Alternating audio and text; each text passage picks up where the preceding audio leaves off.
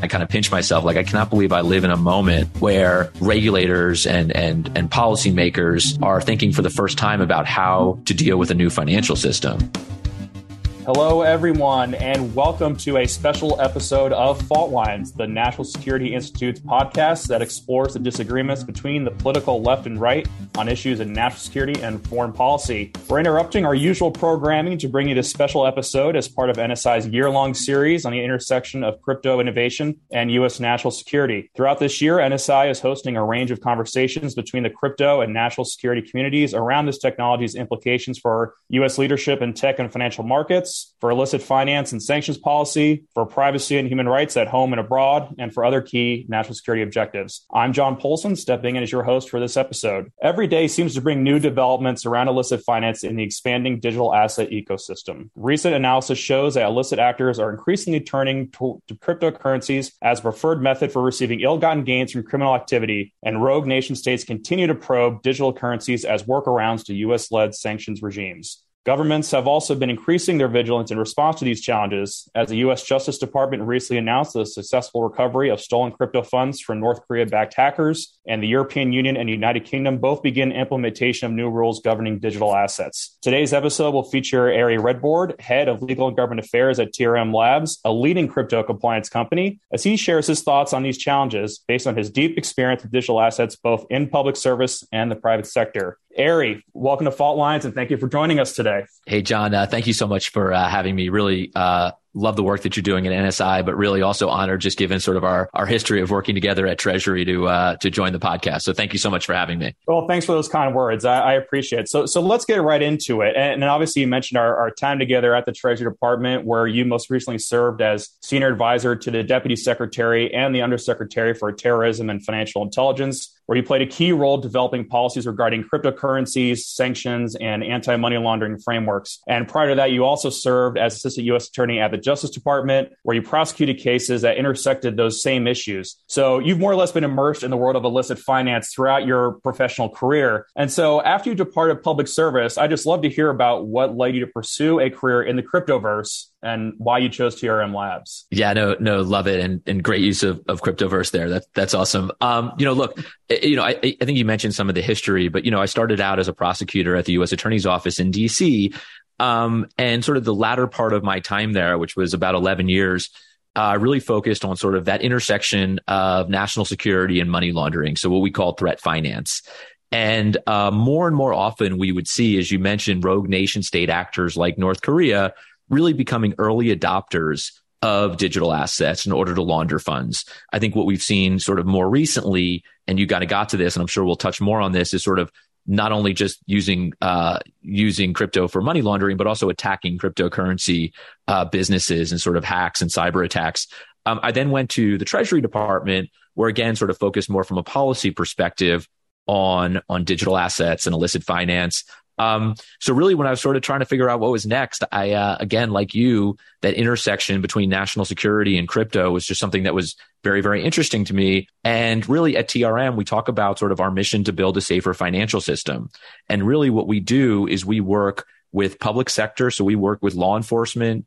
We work with regulators globally.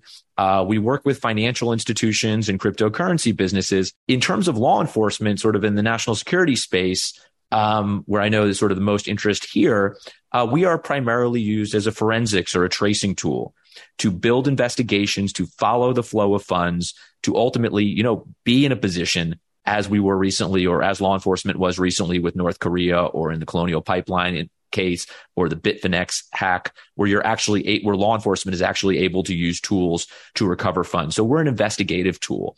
Briefly, for crypto businesses and financial institutions, we are part of their anti-money laundering compliance stack. So they're using us to screen wallet addresses, to monitor transactions, to ensure that they're not transacting with illicit actors. Because, I know we'll get much more into this, but look, when I'm transacting with John, I want to know that I'm transacting, with a trusted counterparty, not Al-Qaeda or ISIS or a ransomware variant, right? And that's really sort of what we do at TRM. Yeah. And obviously that sort of brings us to our first question and, the importance of your work supporting, financial institution, the government, particularly on the financial institution side for KYC protocols, right? And so I think we've seen sort of as the federal government's taken a more deliberate approach to this over the last, let's say 18 to 24 months, a lot of the rules that have been implemented, are related to the collection of know your customer data by exchanges and financial institutions as they deal with crypto. However, some of these rules are in tension a little bit with the underlying ethos of crypto, which is, decentralization and a degree of, pseudonymization or outright anonymization. So how do U.S. regulators in partnering with industry, sort of square that circle? Yeah, you're starting with the easy questions. I like that, John.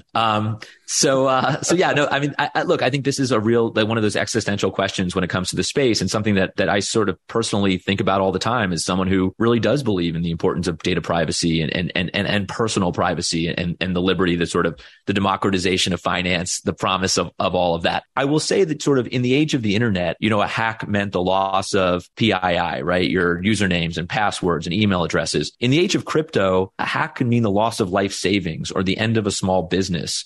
And I think that's why, look, it's so important that we build in this anti-money laundering, or sort of what I would call the trust infrastructure, into the system.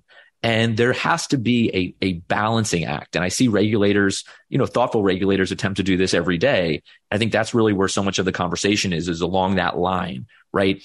We need to foster innovation, but at the same time, we need to protect consumers. We need to stop illicit actors from taking advantage of it. Because look, if I put my money in exchange and and it's hacked, I'm not going to do that again, right? I'm not going to put my money back there. Or, if I'm the victim of a NFT rug pull or a scam or a fraud, I may not engage again. And in order for this whole thing to work, we really have to build trust in the system. And I think that's really, really important. Now, do we need to associate the alphanumeric cryptocurrency address with an individual? No. I think what we do at TRM is we take those alphanumeric addresses, and the raw blockchain data, the to, the from, and we associate it with threat intelligence. We layer it with threat intelligence.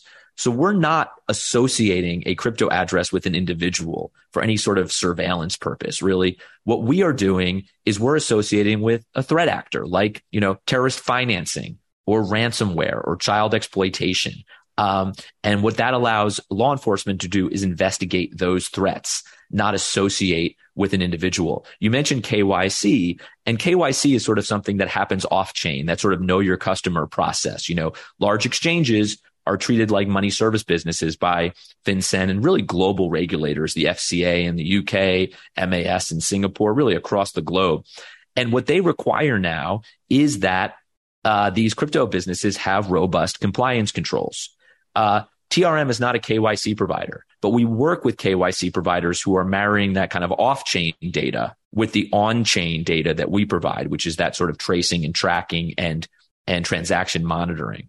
And I say all of that because really the way law enforcement is ultimately able to associate those alphanumeric addresses with individuals is by serving a subpoena or some other sort of legal process on that exchange. So that may have been very long-winded, but I think that at the end of the day, it's all about walking that fine line between sort of responsible innovation that protects people, right?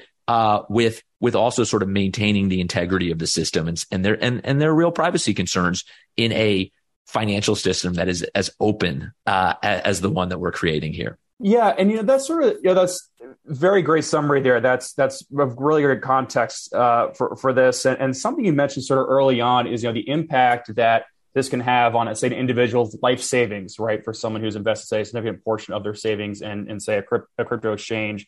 And also same thing for small businesses who may be susceptible to hacks or other, intrusions from illicit actors. And this brings my attention to a February 2022 report by Coveware, which is a ransomware recovery firm.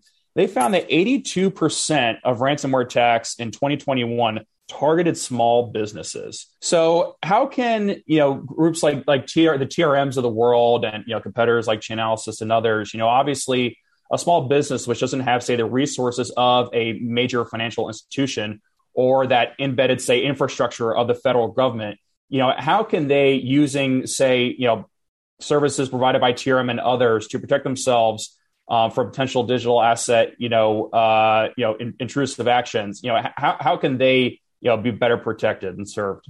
Yeah, no, for sure. I think there are a couple answers to this, and I'll sort of take them one by one. First, look, I mean, cryptocurrency is the means of payment in so many ransomware cases right now, because on the one hand, you can move larger amounts of funds faster than ever before.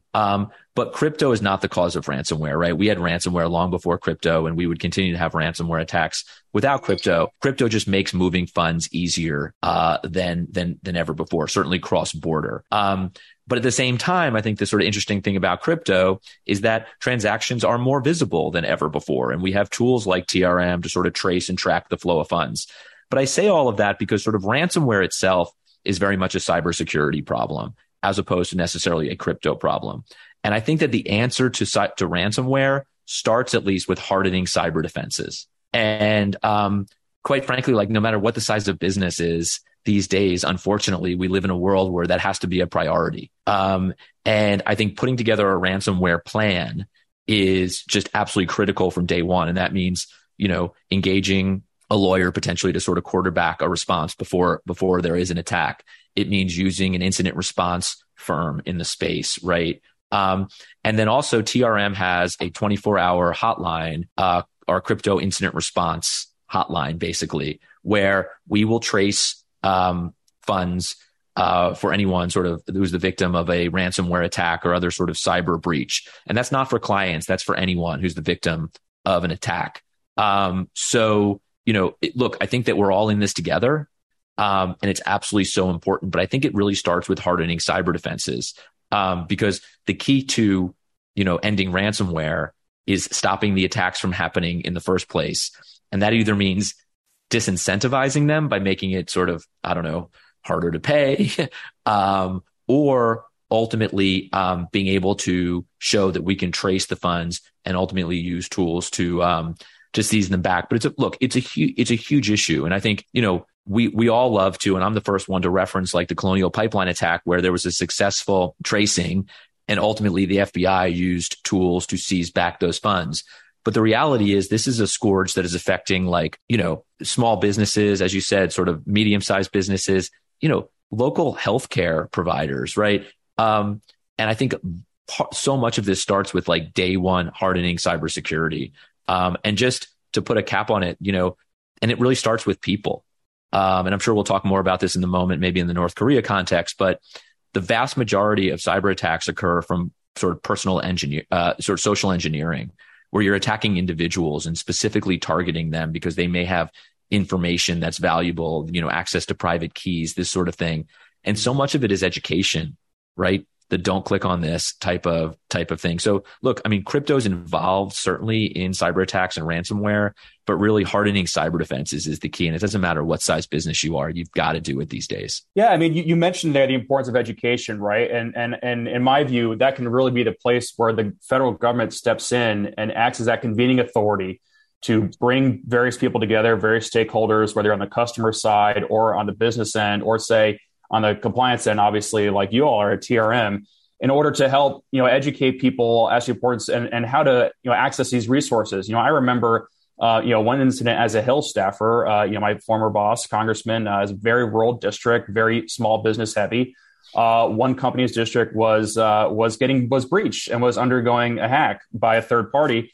And they were calling our office, trying to figure out who to get a hold of. Is it the FBI? Is it DOJ? Who can help us? And you're thinking, again, just for the small businesses that just don't understand who is out there and who can help them, it's critical that the government plays that role, whether it's at the federal, state, local level, in order to train people and make citizens aware of where these resources are, whether it's a 24-hour hotline that some in the private sector like you all may utilize, or just knowing which agencies are in charge of responding to which situations. And, do you think that we can be doing a better job of that, perhaps have a more, deliberate campaign to educate people better? It's a great question and such an important focus. I will say this, to our credit, when I was at TFI, the Office of Terrorism and Financial Intelligence that oversees sort of OFAC and FinCEN and sort of the national security apparatus, and you were a senior advisor in the Office of International Affairs, I think we were very good at sort of that reaching out, providing guidance, providing advisories to the private sector. I will say that I think they're much better now. like it has only gotten better, which is a great sign. I think there's a huge emphasis coming out of the Treasury Department, coming out of DOJ on that public-private partnerships. And it's so critical. There have been two, I think, critical executive orders in this space over the last, like 6 to 8 months. And, we never had a president talk about cryptocurrency before. And now we have an executive order on it. And what does it say? I mean, so much of it is, hey, we need to work with public-private partnerships in order to, lead internationally, in order to stop bad actors. And the cyber EO, even more so, right? Like that brought executives from, U.S. companies to the White House to talk about best practices for cybersecurity. So I think that, I've engaged in so many working groups and task force and information sharing initiatives with public sector that there's a huge focus on right now. This is a little slightly off sort of the cyber topic, but OFAC, the Office of Foreign Asset Control, which is the sanctions regulator within Treasury, in October put out a full sort of pamphlet on sanctions related guidance to cryptocurrency businesses, exclusively cryptocurrency related, really talking about how they can sort of, mitigate the risk of sanctions. I think we're just seeing a much better job. Sure, government can do better with engaging with the private sector, and the private sector could be better engaging with government. But I think honestly, like we're doing better than I've ever seen it done before. It's just, continue to kind of build that pipeline. Yeah, so let's actually talk about that. You talked about the rules and cooperation that already exist between OFAC and FinCEN and the private sector, which has been certainly longstanding prior to the growth of digital assets. Recently we've seen the European Union and the UK both as they prepare to release new rules, governing anti-money laundering and countering the financing of terrorism, AML, CFT regulations.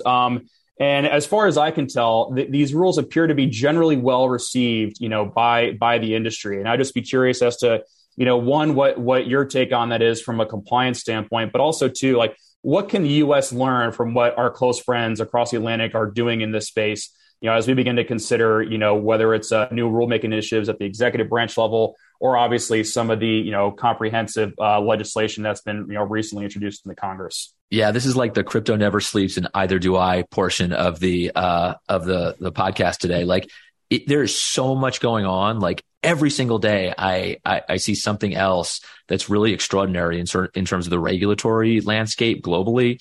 And I think like sometimes I just step back and I kind of pinch myself. Like I cannot believe I live in a moment where regulators and policymakers are thinking for the first time about how to deal with a new financial system.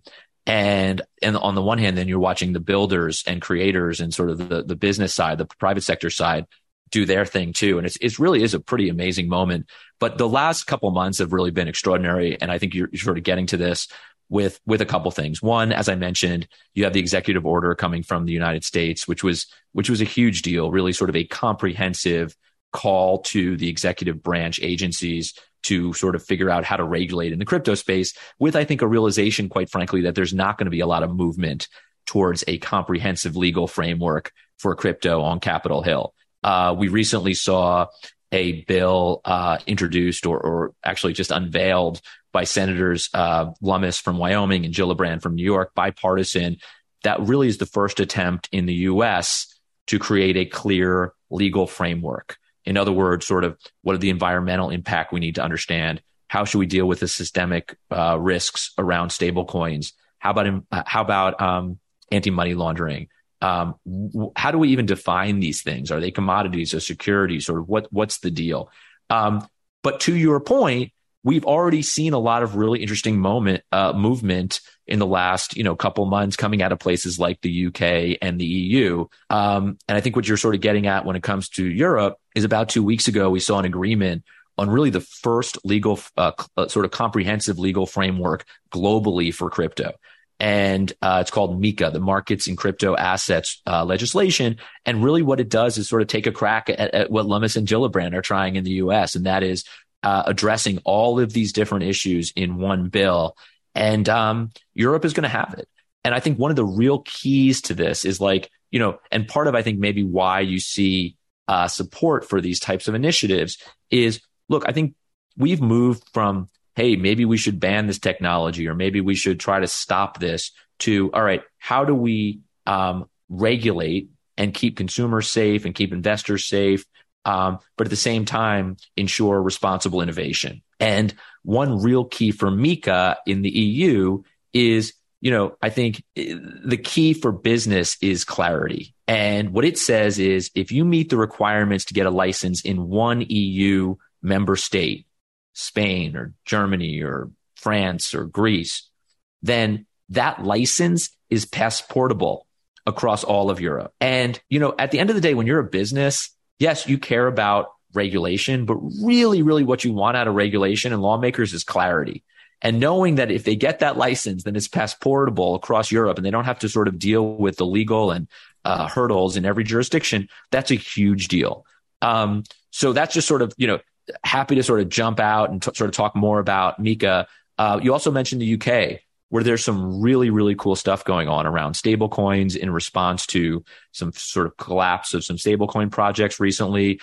I think there's sort of one of the more interesting ones that you kind of alluded to in the AML compliance space is recently the UK HM Treasury essentially came out with a sort of final consultation on the travel rule. And the travel rule is essentially what says that if you are an exchange or a crypto business and you send funds, you also have to send the know your customer information, the data with those funds, and share those with a counterparty. And why this is so interesting in the UK context is they try to walk the line that I was talking about a moment ago. And they said, look, the travel rule has to take place, or the travel rule or funds transfer information has to take place in every single transaction. But if you're dealing with wallet addresses that are not hosted by an exchange, that's an exception, because technologically, that's very hard.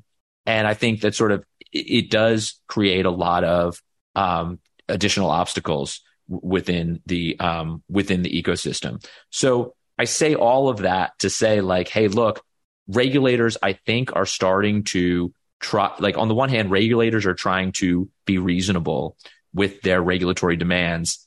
But I think equally important, the crypto industry is starting to understand that, that responsible regulation, reasonable regulation is also going to be an important part to help the sort of crypto economy grow. You mentioned the HM Treasury rule in the UK, and I kind of want to just go into that a little bit deeper. And I know you just recently had one of their advisors on your own podcast. So hope you can help clarify this for us a little bit. And I believe just getting into their thought process behind why they crafted their rules the way they did.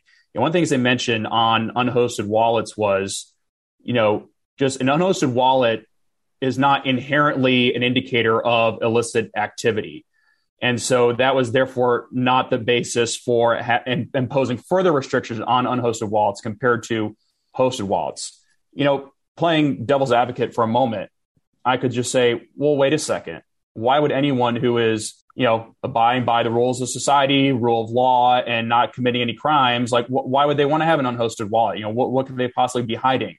So I'm curious as to kind of what your thoughts on how the UK government reached its conclusions and what sort of lessons, we can draw from that. As you know, there is a little bit of unpleasant experience from treasuries, recent history rolling out an unhosted wallets rule, back in late December of 2020. The Trump administration attempted to implement a rule, and industry strongly objected, both not just to the content of the rule, but also procedurally, as it had a rather short, comment window before it went into into the Federal Register. So sort of talk us through the UK's experience and what their thoughts are on that, and how the US could potentially mirror their process as we look to potentially implement that as we go through the various steps of the EO, as you laid out earlier. Yeah, look, I usually try to sort of stay away from really opining on sort of specific regulation. I will say in this case, I think the UK really got it right here, and I'm really hopeful that sort of the US will follow the lead. And that is to say, sort of, unhosted wallets are a really important part of the crypto ecosystem, and really are not indicative of illicit finance risk. There are plenty of others where we can sort of have this debate around mixers and other types of things that also are legal, but it's harder to, I think, justify sort of the licit use case. Here, it's completely different. Look, I mean, if you don't want to hold your funds, there's all kinds of reasons you don't want to have your funds in an exchange today. I mean, victim of a hack, of a SIM swap, of a rug pull, of all kinds of sort of interesting things that happen. Unsecured creditor. Yeah, exactly. Great example, right? Like the actual collapse of a project. Right? We've heard recently from crypto exchanges that if there was a bankruptcy, that you may not get your funds back. I mean, there's no FDIC style insurance for a crypto exchange today. It just doesn't exist. Some have their own insurance up to a pretty small amount. I think we'll eventually see that as the system develops. But the reality is, it is arguably safer to hold your funds, in a self-hosted wallet. And I think we see many sort of, I would say, overwhelmingly licit actors who are holding their funds that way. And I think the challenge is it's very hard for an exchange or what FATF, the Financial Action Task Force, called a VASP, or a virtual asset service provider. Europe calls a CASP, a crypto asset service provider. So there's VASPs and CASPs and exchanges and brokers and custodians and ATMs and all kinds of MSBs, according to FinCEN. But the reality is it's very hard for those intermediaries to gain customer information on unhosted wallets, and could create a really significant burden. And that's part of why I think HM Treasury came along where they did. Now, one thing that's really important too is they're not saying these aren't a risk, but or unhosted wallets don't present any risk. I think what they're saying is, hey, you have to take a risk-based approach, and that means is understand the risk, right? If you're using a tool like TRM and you identify an unhosted wallet as associated with terrorist financing, like, don't send them funds, right? Like, but just inherent, what they're saying is inherent, unhosted wallets aren't inherently more risky or more dangerous. And I think it's exactly the right line to draw here. I think travel rule, knowing transferring customer information is important. It's an important anti-money laundering protection.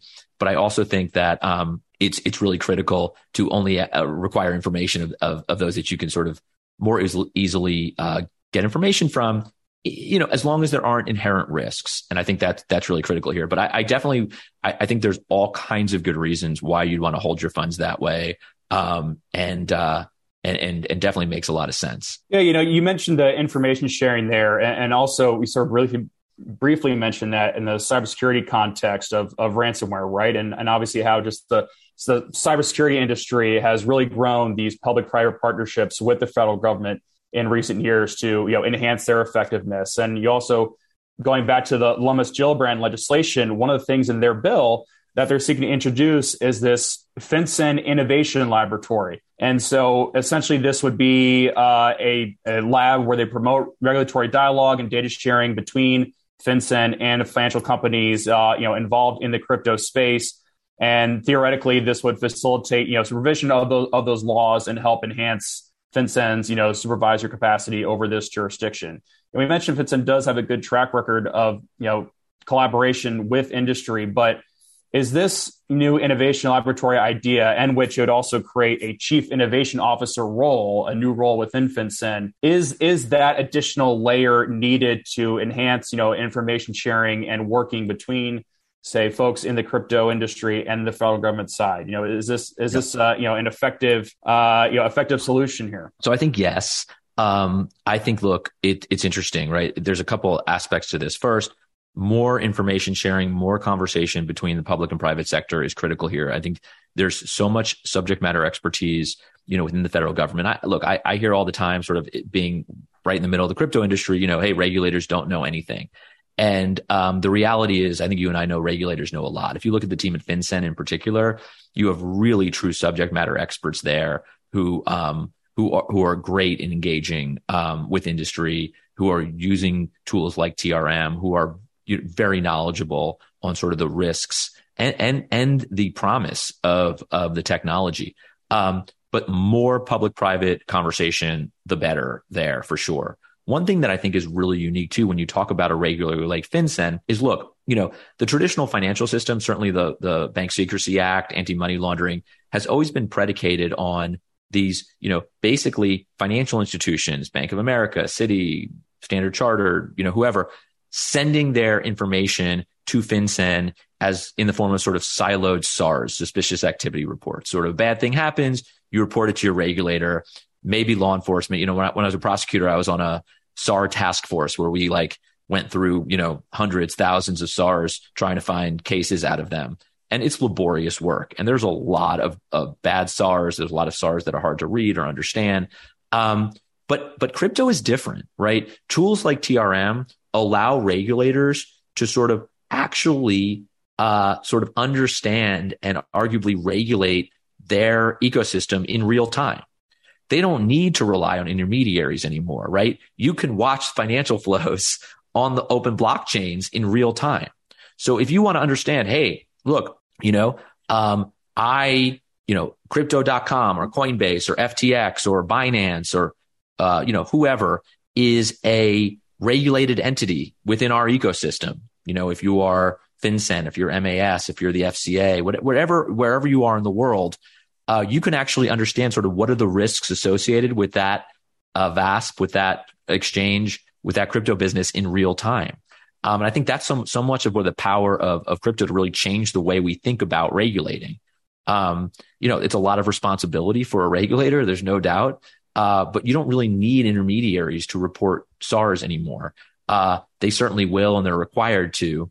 But the reality is you actually have tools that can actually help you regulate in real time, which I think is a very sort of significant difference in the space and arguably make investigating easier with sort of visibility that you have on financial flows, and potentially can make regulating easier as well with that kind of visibility. Yeah, excellent. Shifting gears a little bit, if I may, with our time left, getting to talking about, threat actors at the nation state level, right? We talked about North Korea. I'm going to get into, Russia and Ukraine a little bit later on. But, in terms of, the typical threats at the nation state level that the U.S. looks at, and this is across the last several administrations, we have Russia, China, Iran, North Korea, and Venezuela. And, we know Venezuela has even toyed with this idea, right, of, a petrodollar, if you will. I forget the exact name that Maduro had proposed, but that project seems to have fallen by the wayside as that country continues, its hyperinflation that's been ongoing for several years. But, you talk about I think you alluded to the sophistication of North Korea in this space early on. And it doesn't seem to me at the sort of national media level that gets nearly as much attention, especially in recent months, as, say, Russia. So just putting Russia on the back burner for a moment, how has North Korea developed such a sophistication for exploiting this space for their illicit finance purposes? Yeah, look, it's critical. I mean, people ask me this, and the reality is they ask well, who else does this like North Korea? And the reality is no one. They are the best in the world at using crypto for money laundering, at hacking cryptocurrency businesses. And it is a huge national security concern, and something I do see regulators and law enforcement working to address. But yeah, you're right. I mean, we talk about it all the time. We could all talk about it a lot more. Look, North Korea is a banana republic from an economic standpoint. It is a insignificant sort of blip on the world's economy when it comes to GNP and all of that. However, what they have figured out is that you can steal money at the bank robbery at the speed of the internet by attacking cryptocurrency businesses and stealing 600 million in one instance or more to fund weapons proliferation and other sort of destabilizing activities. When we talk about a hack, we think about sort of stealing funds, by individuals and trying to launder them, or whatever, the sort of Bitfinex example, which is a huge amount of money, ultimately billions of dollars, and we can talk about that sort of more. To me, what's really, really scary is when those funds from a hack are potentially used for nuclear proliferation by a totally irresponsible rogue regime like North Korea. And I think that's the real concern. But there's a lot of sort of good stuff out there on this. The Center for New American Security, CNOS, did a report a few months ago where TRM actually did the tracing and on about 4 or 5 North Korea related crypto hacks, and showed the level of sophistication even getting better and better with each of those attacks. I've done a couple TRM talks on this topic where you're kind of talking to subject matter experts, and they really all say the same thing. North Korea has realized that, look, it is not a player on the world stage, but on the digital battlefield, if they have professionalized hacking and cyber warfare, and can play with the likes of the United States and Russia and China, and it's really pretty extraordinary.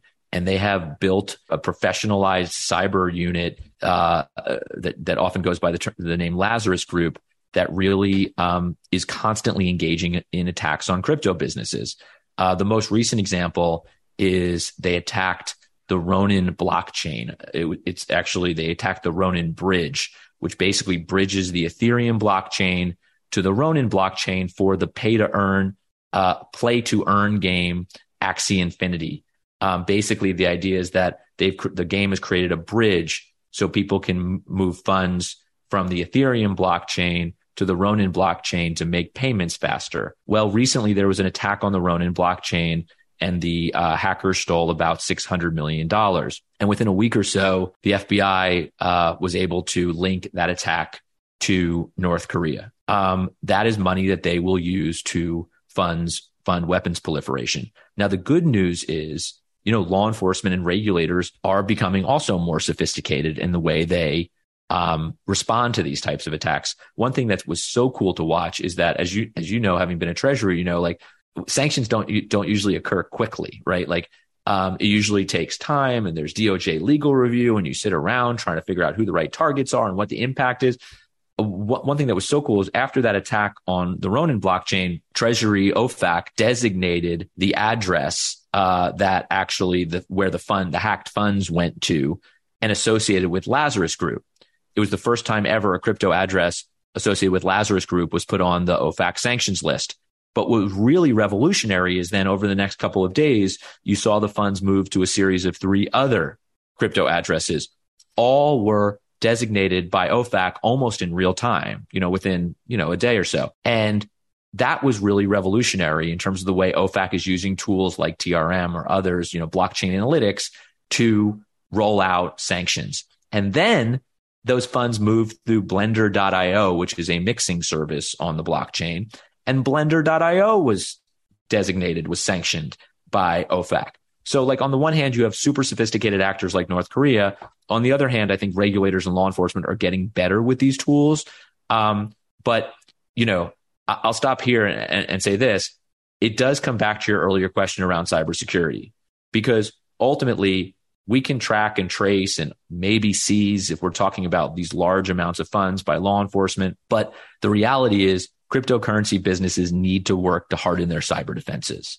And the Ronin attack, we've learned since, was a social engineering attack that was focused on one or a few individuals who worked at this entity, at Axie Infinity, at Ronin. And it was a job that was posted on LinkedIn. There was a job interview process. And ultimately, when this person clicked on the PDF link to continue to pursue that job, that was when the attack was launched. So the reality is look, we can do all the crypto tracing and all the blockchain forensics that we want. But at the end of the day, the key for these crypto businesses is to harden their cyber defenses, which is sort of like just going back to kind of, I think, that first or second question here. But super interesting moment. Look, this is what NSI does too, right? Like, I think we focus a lot of times on the hacks and the frauds and the scams and the rug pulls, and those are critical, right? Like, you can't have those happen if the crypto economy is going to grow and flourish. But there are existential threats. And North Korea presents one of those existential threats. And we have to do everything we can from a national security process to curb those attacks. That is such a great recap of that whole episode. And obviously you mentioned, OFAC's ability to almost designate in real time. I mean, I'm sure the amount of work and, extra cups of coffee and late nights that went into that was immense from your old comrades there. Just quickly here as we come up on time, just a couple more questions. And obviously I mentioned Russia before. When Russia launched expanded its war in Ukraine, back in February, there was a great deal of concern, particularly in the Congress, about Russia's ability to potentially evade sanctions by utilizing cryptocurrencies. And we heard commentary from very prominent senators, Elizabeth Warren comes to mind, and others who, seemed very convinced that even at the nation state level, Russia will be able to evade sanctions by utilizing crypto. And I think it's been proven in congressional testimony from a lot of subject matter experts in recent weeks and months that has proven not to be the case. So one would just love to hear about how those fears appear to have been abated for the time being. But also too, like, what are just some of the positive takeaways that you may have from watching this conflict? Although obviously the human toll is certainly tragic. We have seen some crypto specific positive elements, such as the funneling of humanitarian aid, I believe, to the tune of tens of millions of dollars to those in need, and it's been a real help to Ukrainian citizens as they attempt to flee or just survive that conflict. So what are your sort of overall thoughts on the conflict and crypto's role in it, but also too on the question of sanctions and Russia's ability to exploit them to evade financial punishment? Cool. Yeah, no, I'll start with the positive use case first, then we can delve into sanctions a little bit. Look, I think really when we're thinking about sort of the great use cases for cross-border value transfer at the speed of the internet outside of the traditional financial system, I think Ukraine is a great example. The ability to, as you said, sort of, send humanitarian aid, but also send military aid, that certainly flows outside of any traditional financial system that Russia could potentially, have surveillance on or be able to block.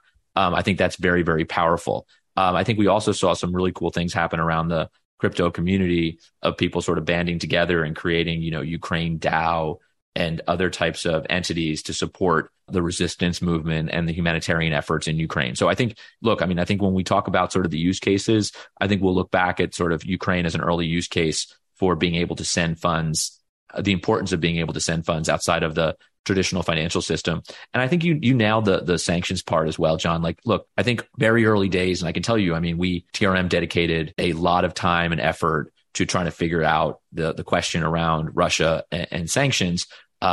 Within the first, few days of the invasion, we offered a free sanction screening tool to anyone that wants it, from a small DeFi company to NFT issuer, just to ensure that at a minimum, when you're talking about compliance, that crypto businesses were screening for sanctions. And that's still available to anyone who wants to use that just as a quick use it off the internet.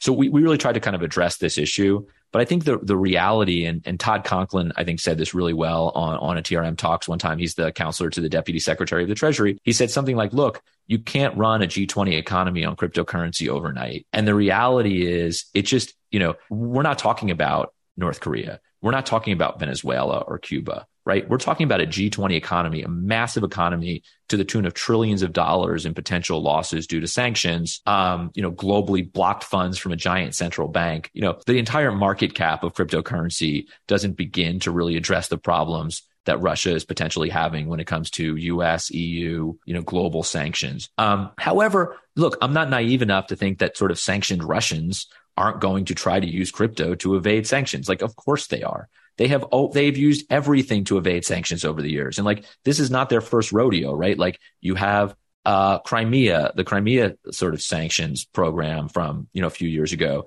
You have a Russian election interference sanctions. And what we've seen in those cases are the use of shell companies and high value art and, London real estate, like Miami, right? Like, anything that they can get their hands on, yachts and cell phones and everything, right? So of course they're going to use crypto. So I think but on a much smaller scale. And I think the reality is sort of like, or the challenge for regulators and law enforcement is, all right, so like, how are they going to do this? And I think the consensus is that large exchanges where most of the liquidity is today, right? Let's call them the Super Bowl advertising exchanges. They have robust compliance controls in place. They have compliance officers. They use TRM. They're doing what they do. They have policies and procedures. They have a license. They file suspicious activity reports, right? So bad actors, sanctioned Russians, are going to use non-compliant exchanges. And that's why I think we've seen Treasury so intentionally go after Suex, for example, which was even pre-invasion, which was a Russia-based exchange for allowing ransomware payments to flow through.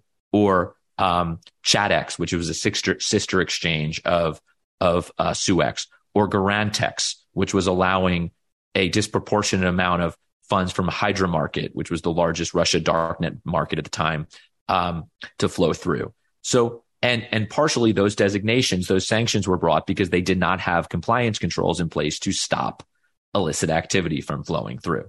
So I say all of that to say that, like, on the one hand, you need to like allow the overall illicit crypto economy to grow. And at the same time, I think we need to see regulators continue to really target what, again, like Todd, I thought really eloquently called the illicit underbelly of the overwhelmingly illicit crypto economy. Darknet markets, darknet mixing services that advertise on the darknet. For example, one called Helix, and the other called Bitcoin Fog, which there are pending DOJ criminal cases against both of those, against darknet markets like Hydra, and then against sort of like these non-compliant exchanges. So it's kind of a 1-2 punch, if you will.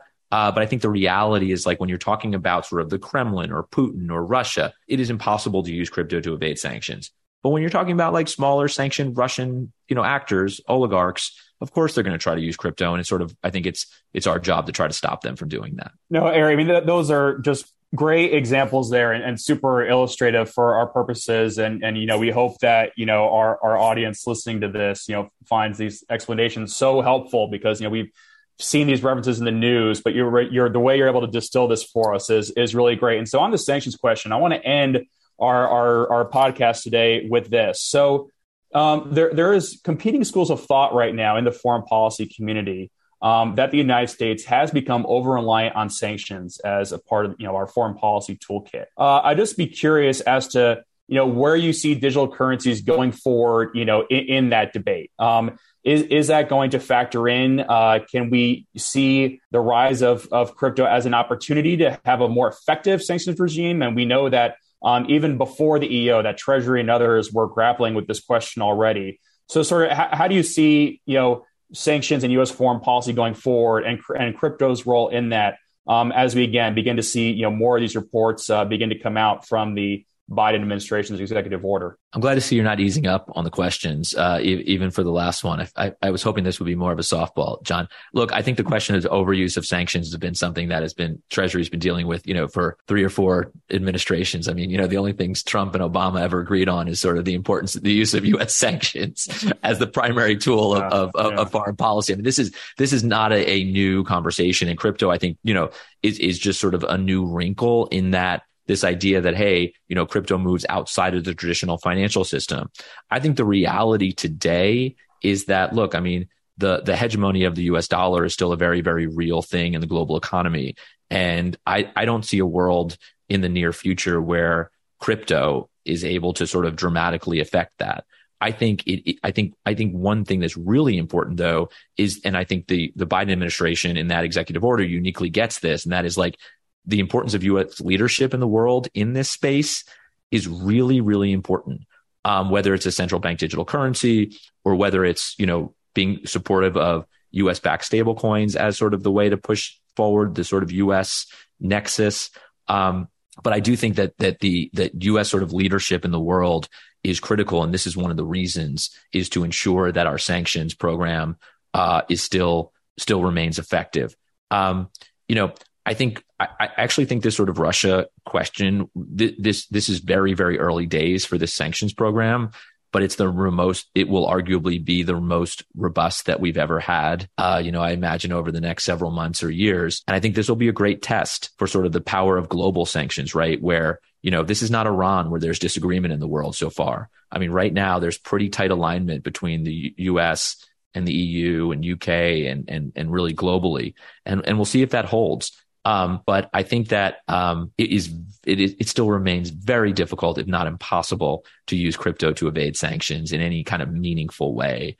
And we'll see how that plays out over the next couple of years. But I don't have a good answer for this today, other than to say I think we're still determining the impact of sanctions on a place like Russia, and it'll be interesting to kind of see how it plays out. All right. Well, with that, we will leave the conversation there. Ari, thank you so much for your incredible insights on these timely questions for the crypto and national security communities. It was a pleasure having you join us today. Thank you very much. Awesome. Thanks so much for having me. And that's a wrap, everybody. Thank you for joining us for this special episode of Fault Lines, which is produced by the National Security Institute. Find out more about the Institute and upcoming events at nationalsecurity.gmu.edu. If you have any topics you'd like us to cover in the future, please send us an email at nsi@gmu.edu